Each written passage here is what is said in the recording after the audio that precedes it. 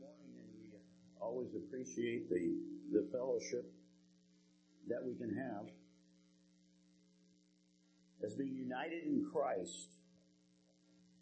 We've considered the church, the pattern in which the Word of God has given us for the past numerous sessions now. There were actually 18 lessons, I believe, concerning the church, and this being the last session, we'll consider the blessed future of the church. It was the Lord Jesus Christ who said these words. He said, "Let not your heart be troubled." I'll tell you, there's plenty in this world to trouble our hearts today. I'm reading about a book. I'm not reading about a book. And it's in the section where there's a little girl. She's 7 years old. And she was born during the time of Hitler's reign and the Nazism that moved into Germany and ultimately swept into Europe and threatened to take over the whole world. And in that book, they began to describe some of the horrors that went on. And this one just really got me. They said that his SS soldiers would come into homes almost without rhyme or reason. There was really no reasoning. They would have a paper. There would be 5 or 6 individuals in that home. They would spout off a couple names. So you got 5 minutes. Pick up all your belongings and head out to the street. Those people would then be taken to places like Treblinka and Auschwitz, and their bodies would be brought to the lowest form possible in pure slave labor, and then they would be put into a chamber and gassed.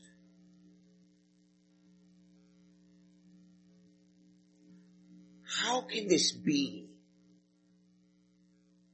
How can such insanity be? I was talking to my students. It was Thursday, this past Thursday.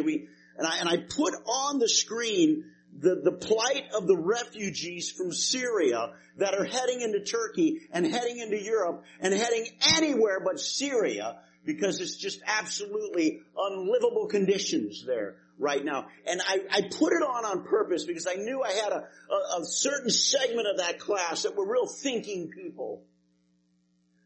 And so they began to look at that and the horrors that were going on. We live in a candy-coated world here. Amen. This is a candy-coated world we live in. These people are taken out of their homes and they're made to march up into really enemy territory, into Turkey, and then around Turkey, through Asia, and wherever they could go to get loose of the 2 fighting parties, the 3 fighting parties, actually.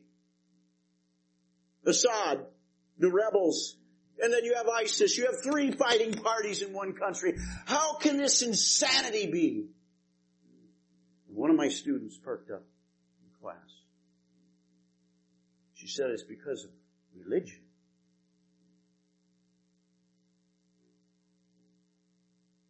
No, it's because of the human heart.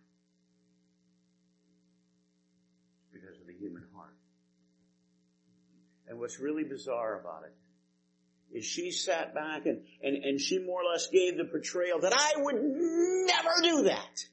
You'll never catch me doing such a thing. I'll never hate that way. Never will I do that. And I thought to myself, oh, sister, it lurks within us all. And it's deceived you into believing that, not me. Why can't we just all live in harmony, she said. Because we're all born in sin and shapen in iniquity. And then came the Lord Jesus Christ, you see. And there was reconciliation. Those who were once enemies of God are reconciled and brought back to God through the grace of our Lord and Savior Jesus Christ when He died on Calvary's cross for our sins. And I was able to give that message just as clear as possible. I had a bunch of kids all the way in the back of the room, and they were just exactly like the world portrays. They could have cared less. They were talking. They didn't care.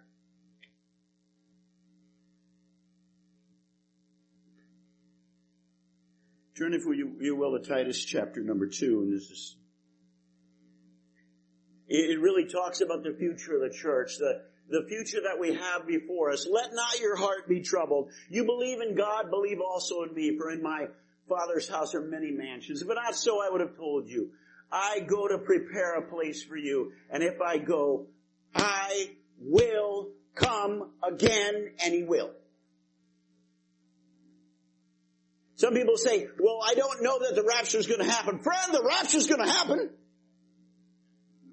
The Lord's going to come back. I may not be here. My body, this vessel, might dump itself into the ground from which it came, but it's going to happen. The Lord's going to come. Bless His holy name. The trump shall sound, and the dead in Christ shall rise, and we who remain will be caught up. When the Lord says it, you better believe it, friends. You better believe it. And we're on the brink now. Listen to what it says. For the grace of God has appeared, bringing salvation to just a few. Kind of no rhyme or reason to the whole thing. No, bringing salvation to all men. Praise God. He's dealt with this whole big fat mess. Why is there so much hate in this world right now?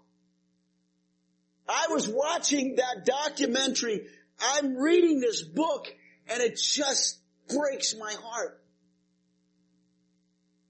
Why can't someone do something about this? The Lord has. The only one that can do something, the only one with the power to change this, to reconcile, change back again, take which was crooked and perverse and straighten it back out again. He's the only one with the power to do that. He did do something. He loved us unto death, even the death of the cross. Instructing us to deny ungodliness. It'll be an exhortation all throughout. That there's a response on our parts. All of us have a responsibility. We've been given this salvation. If you know the Lord Jesus Christ as your personal Savior, you've been given this grand and glorious salvation that the Lord Jesus Christ has paid for with His own death, burial, and resurrection. And then we have the responsibility that we might live,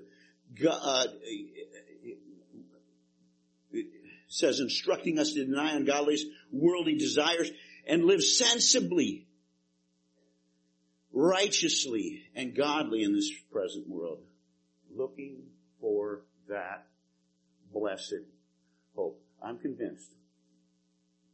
It was 1960s when we had the great Jesus movement. Remember that? Some do. I certainly do. We sang most of our songs, many of our songs that we sang at Turkey Hill Ranch Bible Camp in the middle part of Missouri, there in the Ozarks. Most of the songs that we sang were concerning the rapture of the church. That was a big thing then, and people were on the edge of their seats, and they were out witnessing. It changed their lives. It made a difference as to the way they live. Let me tell you, when you lose that blessed hope, you lose your edge as a testimony in this world. Because the world starts to creeping in. It just, a little bit here, a little bit there. And we say, oh, no, not me, just like that young girl. And it just starts creeping in one step at a time. And it begins to swallow you up. And pretty soon your voice goes silent in the workplace. Your voice goes silent in the school. Your voice, your whole mindset tends to, the percentages grow larger and larger towards a fixation on this world rather than a fixation on the future that the Lord Jesus Christ is going to prepare for us. And we lose that edge, don't we? And it has an effect upon the way we live, as it says right here. It's a blessed hope, looking for that blessed hope and the appearing of the glory of our great God and Savior, Christ Jesus, who gave himself for us that he might redeem us from every lawless deed and purify for himself a people for his own possession, zealous for good works. And there's our responsibility as given once again. Ephesians chapter 2 verse 12, it says that we were all away from God. It wasn't like some of us were born with golden shoes on our feet or something, and we're sort of born in a righteous state. No, the Word of God makes it very clear that we're born in sin and shaped in iniquity. That at that time, you were without Christ, being alienated from God and the commonwealth of Israel, and strangers from the covenants of promise, having no hope, and without God in the world. That's where I was.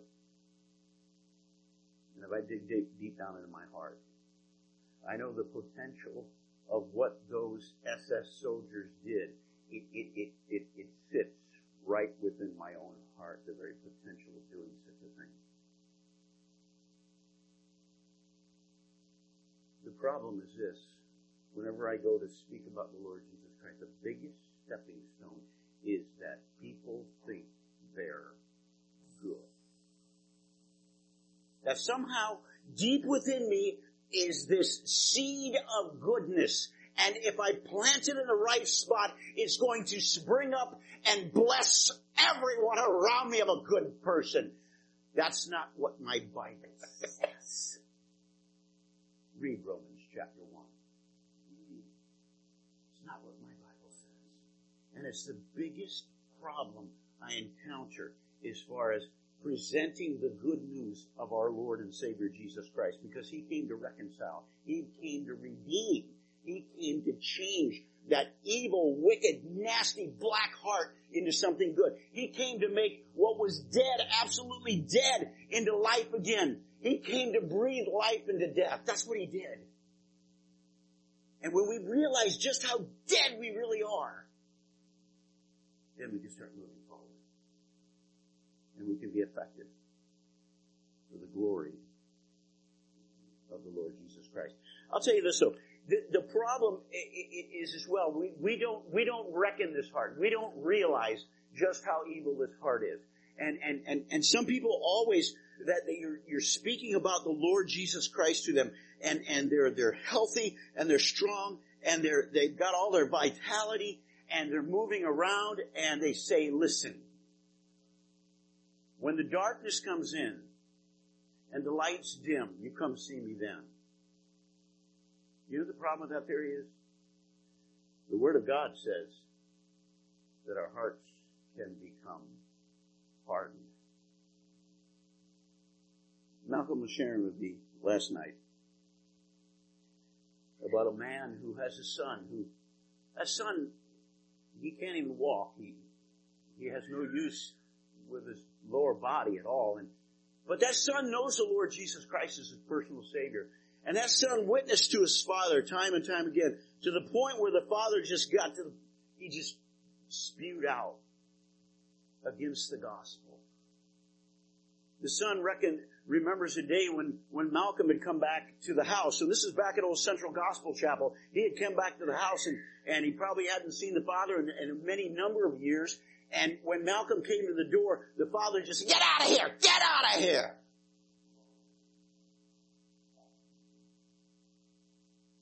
You say, wait a second. It'll get better, you know. It'll get better. If they keep hearing the message, it'll get better. That's not what the Word of God says. it says that Pharaoh was there and all these tremendous signs from heaven to show him that you are going to lose your grip, whether you like it or not. And it says in the Word of God that Pharaoh hardened his heart. Pharaoh hardened his heart. Pharaoh hardened his heart. And then something unbelievable transpired, because then it says God hardened Pharaoh's heart. Oh, your heart may be completely hardened by the time the sunshine finally comes, or the rain finally comes, or whatever the situation is. Your heart's going to become hardened. Turn, if you will, to Ephesians chapter 4. And I got to move on. Ephesians chapter 4 and verse number 17 says this. This I say therefore and affirm together with the Lord, that you walk no longer just as here we go again. There's your responsibility again. Everywhere you turn in this subject, you're going to find out that there's responsibility on our part as far as how we're to conduct ourselves in this life, and we're going to get to more of that as we go through. Being darkened in your understanding, excluded from the life of God because of the ignorance that is in them, because of the hardness of their heart. And they having become, now I want you to look at this word. It's the word callous. And what it basically means is that there's a growth that goes over it and over it and over it and over it and completely desensitizes the natural conscience of a human being to become absolutely callous. When we're little children, we know that mom said, don't do this. And we know because we kind of look back, we're kind of looking at mom and we want to do it really bad. And so we finally get over there. And when we do it, then we feel kind of bad about it. There's a conscience there. But if you keep bucking against that conscience, then there's a callousness that builds up. That's that over layer over layer over layer that becomes against our very conscience. Being past feeling is the idea. The natural mechanism of conscience being stripped away completely. That's what happens. So if you're here today, then you've heard the gospel. There isn't a person in this room that hasn't heard the gospel. There were individuals in that classroom that I dealt with, but not in this room. You've heard the gospel. You've heard the good news of our Lord and Savior Jesus Christ. The fact that he died and that he was buried, and on the third day he rose again from the dead. He didn't do it for his own sake. He didn't do it for his own sins. He had none. He was the spotless Lamb of God that was presented by God the Father as the redeeming sacrifice for all mankind.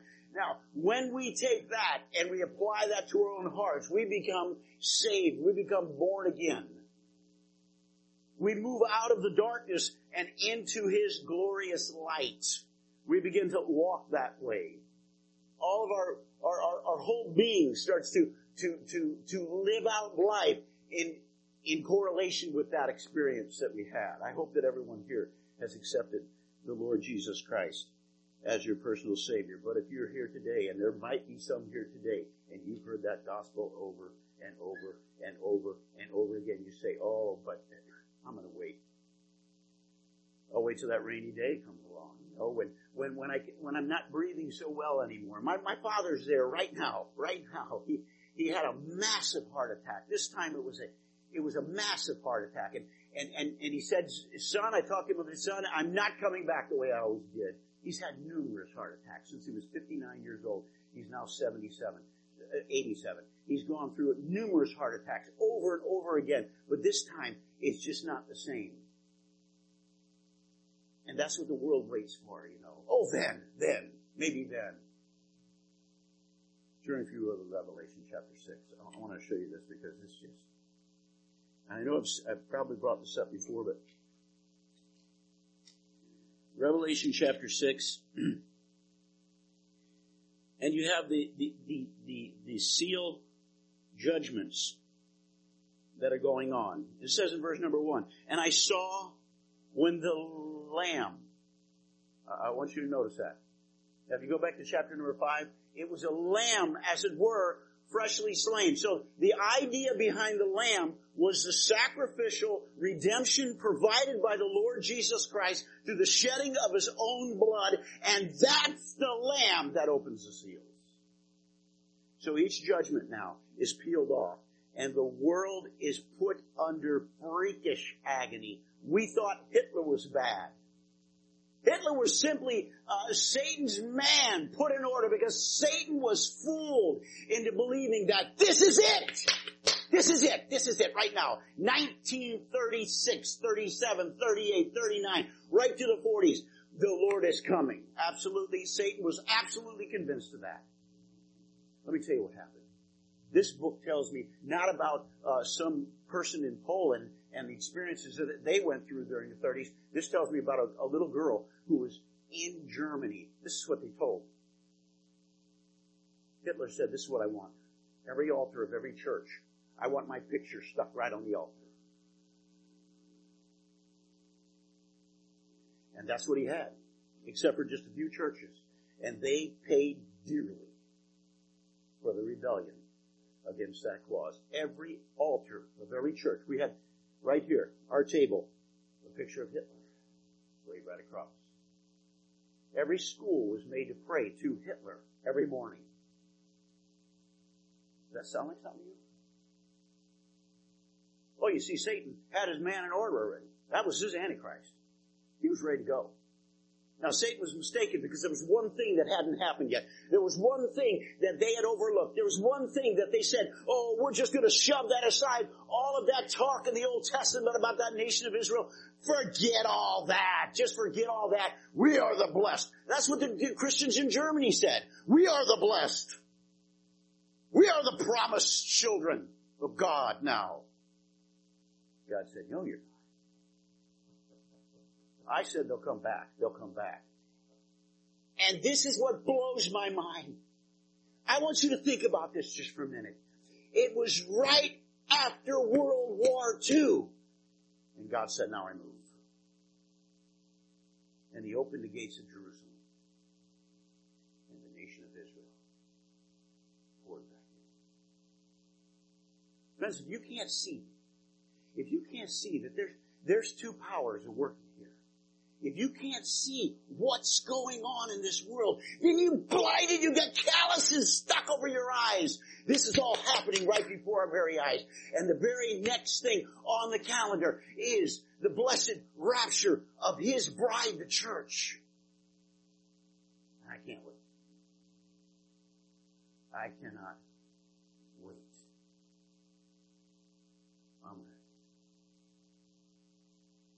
Oh, don't be deceived by this candy-coated United States that you live in. I want you to go over to Syria right now. You get on the next flight, and you go over there, and you're going to want the Lord to come.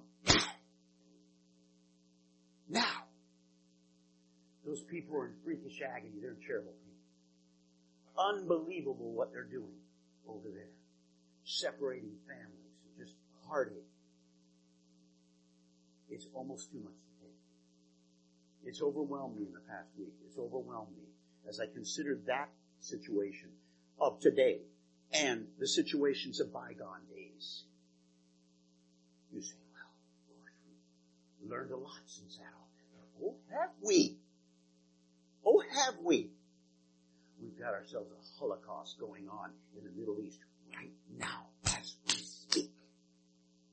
They're bombing babies, children. It doesn't matter. Assad just says, I'll kill them all. He's destroying his own country. We have a Holocaust going on right now. We haven't learned a thing. We haven't learned a thing. It's only taught me that this heart is deceitful and wicked above all else. That's what it's taught me. And I say, come Lord Jesus. Come Lord Jesus. We're ready to take it home. There's enough pain. I could barely take it. Come Lord Jesus. Take us home. I put down this Bible now, and I pick up this Bible. And I must hurry. What's our position on this earth? We're ambassadors. Ambassadors are representative of another country. So we are here. Our job is to not bring about our own opinions and political ideologies. We're the representatives of another. That's what we're here for. Now that all sounds really, really good. But if it wasn't in Scripture, it's a really good comparison. That really sounds pretty neat, but it is in Scripture. Turn, if you will, to 2 Corinthians chapter number 5. We're going to lay on this for just a little bit here and understand our positioning here on this earth. This is what it says. 2 Corinthians chapter 5 and verse 17. Therefore, if any man be in Christ, he is a new creature. Old things are passed away. Behold, all things are become new. And all things are of God, who has reconciled us to himself by Jesus Christ and have given us the ministry of reconciliation. In other words, once you've been reconciled, then you don't just sit around in a hole, in a cave, and maybe chant to God all day in prayer. You've then been given the ministry of reconciliation. It's God that reconciles. It's not you. Don't think that you're going to be out there reconciling people, God. You give the message. You give the message, and God, He'll be faithful in doing the reconciling. And all things are of God, who has reconciled us to himself by Jesus Christ and have given us the ministry of reconciliation. To wit, that God was in Christ reconciling the world unto himself, not imputing their trespasses unto them, and hath committed unto us the word of reconciliation. Now, then, we are ambassadors for Christ. And it's a perfect comparison. As the Greek came out and worked with that word from the Greek into the English, the only one that really fit was that of an ambassador. Because we are here not representing our own opinions and all that we might think is the right way to go here. No, we've got to refer to the leadership of the country in which we represent. We are not citizens of that country. We are not made citizens of that country. There's a reason for that. No ambassador in another country is a citizen of that country. They're a citizen of the country in which they represent. Our citizenship then is where? In heaven. Thank the Lord, because this is getting really lunatic down here. This is really getting lunatic down here. And just because, like I say, just because you've got your little candy-coated world and candy-cotton world down here, and boy, everything just seems to be going around real well, and you're able to have your freedoms, it ain't that way the rest of the world. I'll tell you that. You go study the rest of the world, and there's a lot of pain, and there's a lot of agony. Now then, we are ambassadors for Christ, as though God did beseech you by us. We pray you in Christ's stead. Be ye reconciled to God. Why doesn't God do something about this? Why doesn't God do something about this? Come on. He did. He did. The invitation goes out. Be ye reconciled to God. Listen, let's get active and let's be a part of that invitation. Let's go and give the word. Be ye reconciled to God, because God did do something about it. He sent his only beloved Son, our Lord and Savior Jesus Christ, to die for our filthiness. To die even for those SS soldiers, Hemlick and all of his little henchmen that surround him and say, those men are so evil, it's unbelievable. Christ's blood was shed on their behalf as well. He did do something. He did do something. Don't blame it on religion. Don't sit around and say, oh, if we could just do away with all this religion. What you're basically saying is, let's just do away with truth. Let's just do away. Where's morals then? Where's anything? Where's any standard that we can stand on? There's nothing left. We'd be bereft. We'd be lost. People need the Lord. People need the Lord. For For he hath made him. Did he do something? Listen to this. For he hath made him to be sin for us, who knew no sin, that we might be made the righteousness of God in him. He did something. When war breaks out between two countries and you're the ambassador of one of those countries, you are then sent a message. The very first thing that government does is sends a message. Ambassadors, come home. Wow. No wonder the New Testament used the word ambassador. Pretty soon, war is going to break out on earth.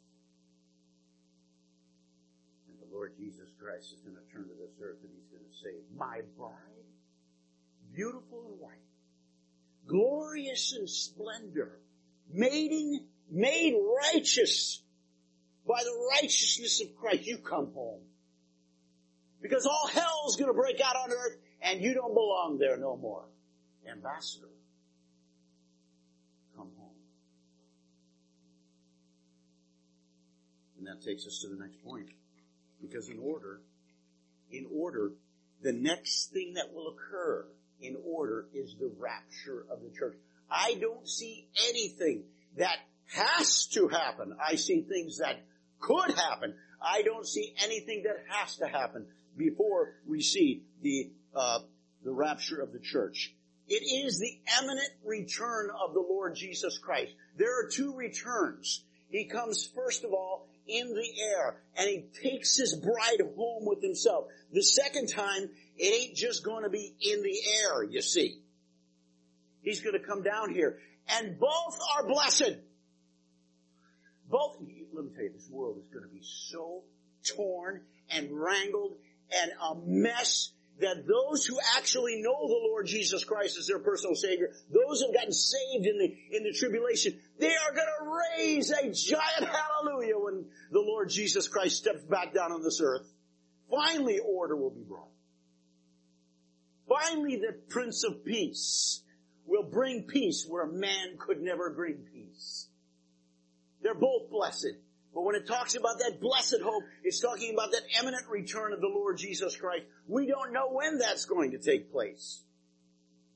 We know now that the nation of Israel had to be back in Israel before that takes place. I don't see anything else that really has to happen. 1 Thessalonians and chapter number 4. Let's go there real quick. We've got to go through fairly quickly. It says this. But I would not have you to be ignorant, brethren,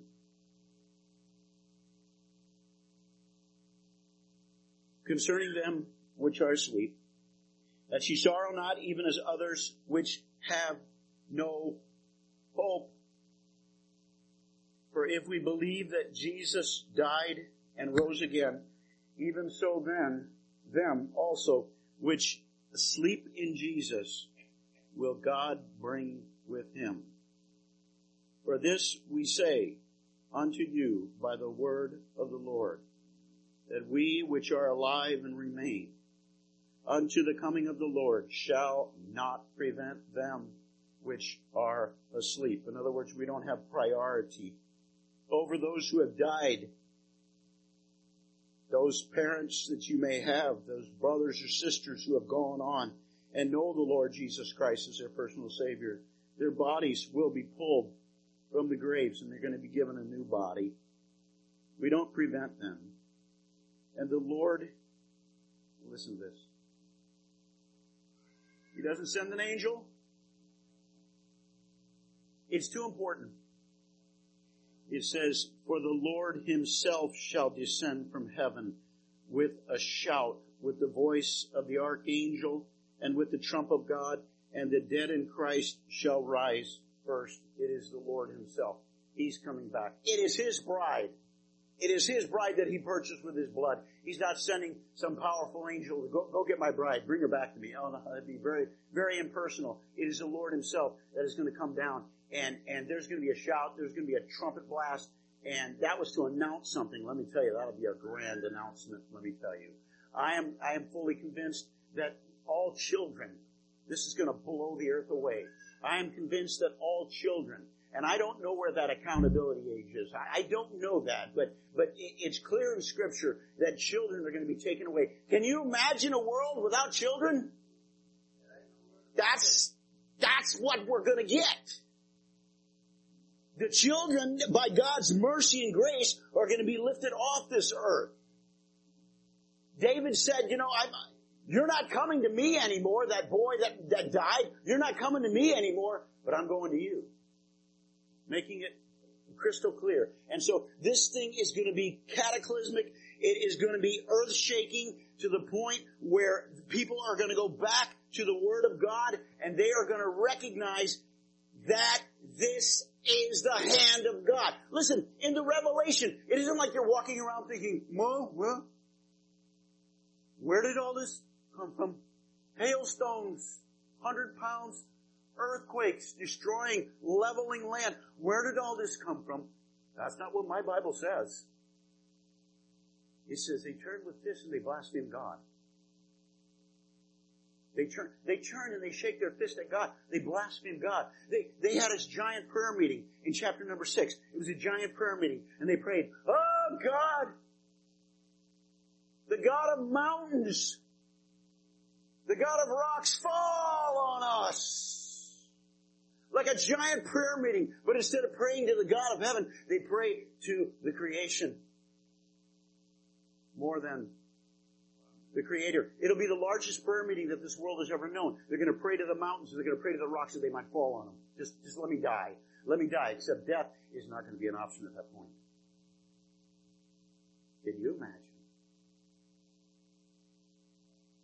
They know at this point. Why do they know?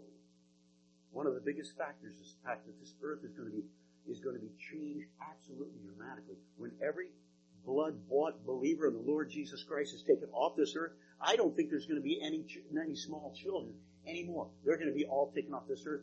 They're going to know this is the hand of God. No question. And so what do? They get down on their knees and they begin to pray and they begin to repent and the whole world. No! They shake their fist in heaven and they curse God. Can you imagine? How hard is the heart? When it talks about callous heart in Ephesians, how hard is the heart that they would be able to do that? You would think for sure they would then turn themselves over to the grace of our Lord Jesus Christ and accept all that God has provided for them through the good news of the gospel and become saved. They don't do it. Watch out. I say this, watch out. If you keep saying to the gospel, another day. Maybe when the sunshine stops glowing on my face, and I don't feel its warmth anymore, maybe another day. Watch out. Because you're being deceived by your own heart. Just like that girl was deceived by her heart and saying, I'll never do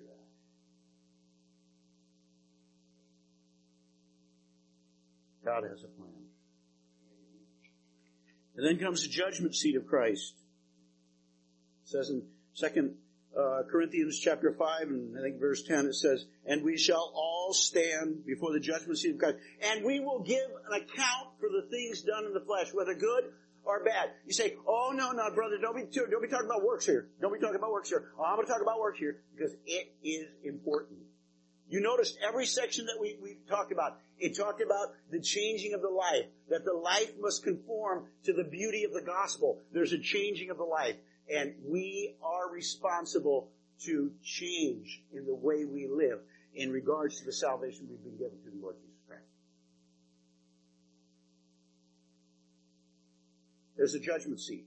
No, it's not the great white throne of judgment. No, the great white throne of judgment is there to determine whether that person, their absolute relationship with the Lord Jesus Christ, that'll be considered there. This is not in dealing with our relationship with the Lord Jesus Christ. We've been made clean by the blood of the Lord Jesus Christ. There's no question about that. But we're going to give an account for those things done in the flesh. There is a judgment seat.